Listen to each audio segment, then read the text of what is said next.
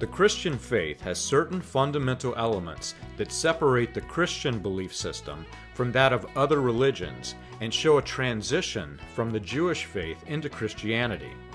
They are doctrines established by Jesus Christ, as described in the New Testament, and without these fundamental elements, one cannot be called a Christian. To stand firmly against these doctrines in opposition to the words of Christ, one must use another name for their faith.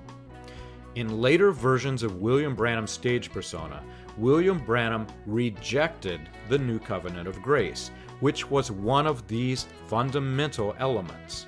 According to those versions of the stage persona, William Branham did not accept the transition from the Old Covenant law of Judaism to the New Covenant of Grace established by Christ.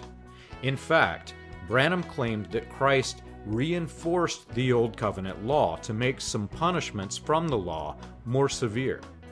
This is why William Branham's cult of personality uses the word message believer to describe their faith instead of Christians. They are followers of Branham, and they believe Branham's version of the gospel to be more trustworthy than the gospel of Jesus Christ. You can learn this and more on william-branham.org.